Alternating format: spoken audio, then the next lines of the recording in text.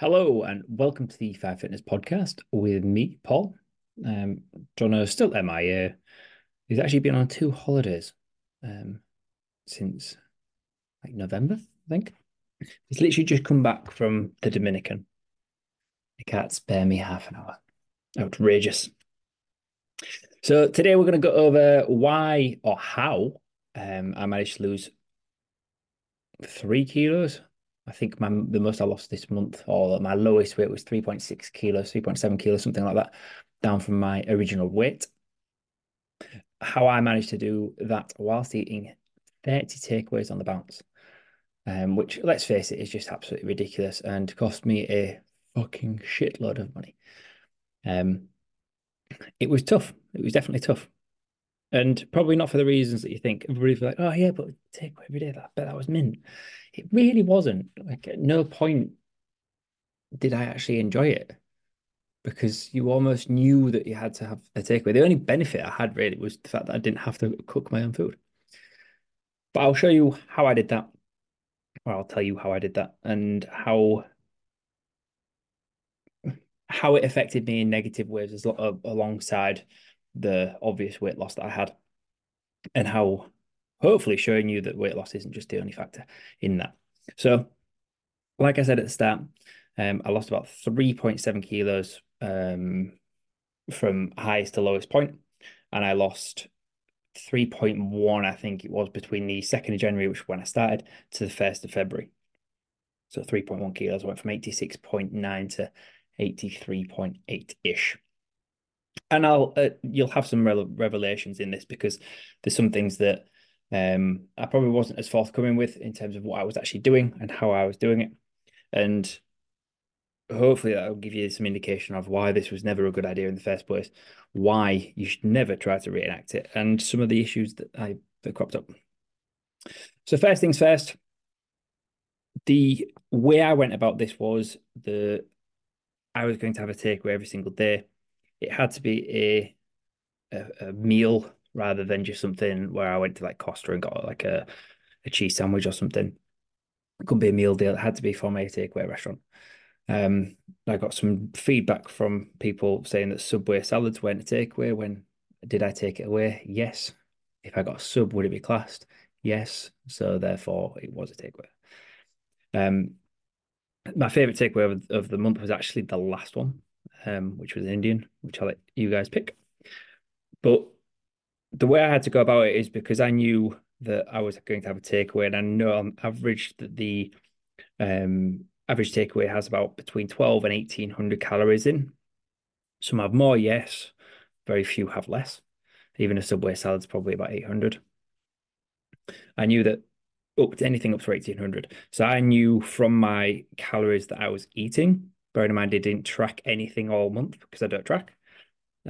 I knew that I had about 1200 to play with every single day throughout the day if I was going to maintain my weight.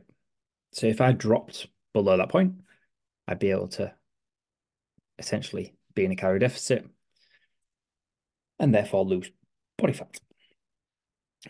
The way I went about it was I kept protein high, so I made sure my first meal of the day was very protein based. So it was usually a double scoop protein shake with some crumpets, like crumpets, with some cream cheese on top, obviously. Then usually for dinner, I would have a protein yogurt or protein shake, and that is it. I very rarely made food for lunch because I knew that calorie wise I was very limited because I didn't know until I actually ordered the takeaway what I was actually going to order. And I knew that some things were going to be higher, some things were gonna lower.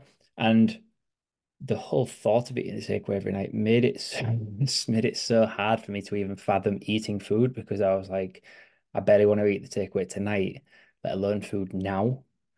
So it was almost that I don't fancy actually eating anything ever. So that was how I kind of went about it. I pretty much restricted food as much as possible, and sort of dealt with those. Luckily, my work schedule, sort of does attenuate to that quite well because in the morning I wake up so early that I'll train in the morning as well to get it out of the way, done, dusted, and then come back, have some protein, crack on with work. And by the time it actually comes to takeaway, I've been busy for so long that I've kind of forgotten to eat anyway. One of the perks of having ADHD. How it manifests itself in terms of how I felt. I didn't feel as groggy as I actually anticipated. I thought I was going to feel I thought I was going to feel worse on a day-to-day basis because of the takeaways than I did. Whereas the main things I struggled with was like sleep and how it affected my sleep because obviously most of the takeaways were on an evening. It meant that my sleep was affected because I had a lot of fucking calories going around my body and my body was digesting it. Plus, there was not that much nutrition in some of these. I'm quite lucky with some of the takeaways I've got around me that are actually very good in terms of like putting veg and stuff in, like the Chinese that's close to me is actually very, very good. Like not oily or greasy, like actually decent food. But even then, like there are preservatives in it, there are colorants, there are processed things in there that don't really sit well with ADHD and definitely don't sit with that. Don't sit well when it comes to sleep. And it was more the sleep because I'm so routine based with my sleep. It kept me up longer. It meant that when I woke up, I was just very, very groggy, didn't want to get up. And it meant that my motivation for everything else throughout the day just fucking hit the floor. Like, I don't know if any of my clients who I train one to one even noticed, but I was struggling a lot more than I probably was forthcoming in saying. Just trying to put on a brave face and um trying to not show that it was affecting me as much as it did. I think for the first couple of weeks I was probably unaware of how much it was affecting me, but it definitely did. More so just from the sleep perspective, but the sleep is a big issue for me because it's something that I do focus on quite heavily. Then obviously your motivation comes down, and then obviously when you look at the amount of fat intake, that was probably double on a day-to-day basis than I'm usually used to.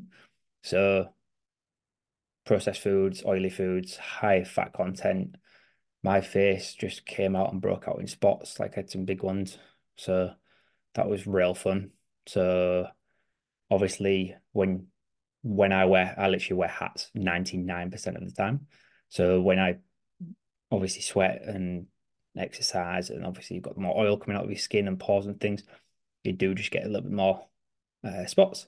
So I got like where my hats sit, I get quite a few spots around there because of it. And the main the main thing I think I struggled with is just the brain fog. So, like I said, with ADHD, one of the major nutritional considerations is sort of processed food colorings, and high fat, um, high fat contents, and all three of them, the trifecta, just made the brain fog ridiculous. Like some days I was just struggling to concentrate, struggling to even think sometimes. And it's still there, like what 5 days into February now when I'm recording this. And there is still the impact of that. So yes, whilst I did lose 3 kilos, I don't think I looked better. Um, I felt more lethargic. I felt like I was carrying more body fat, at least more water, more bloated. And I feel in the 5 days since, I am running every day, which is even worse.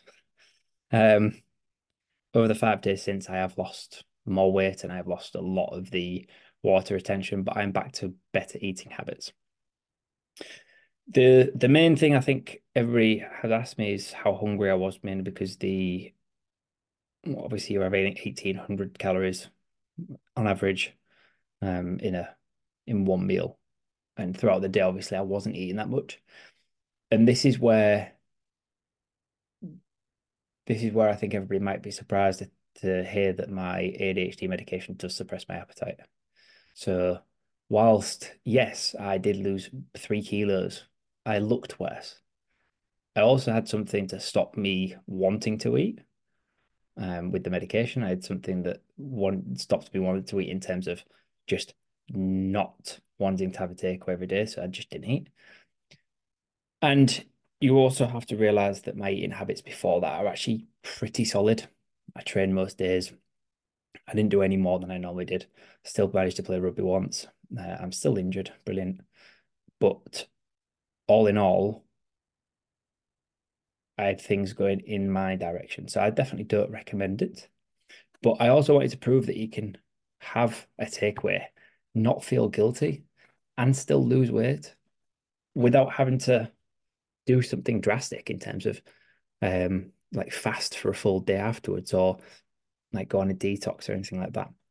Your body's so smart and so well developed and well rounded in terms of how it deals with stuff like this that there's no need.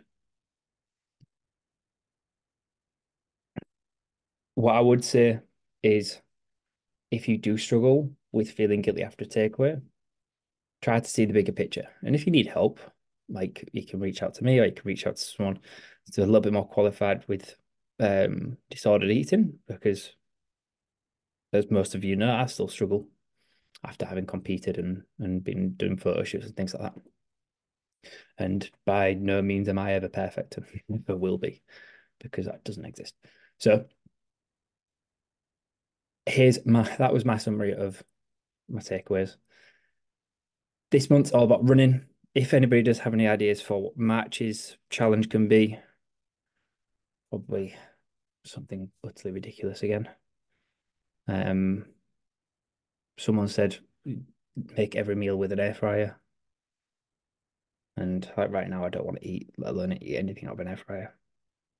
But I hope you enjoyed this little summary, and hopefully I'll get John on for next week for the next one.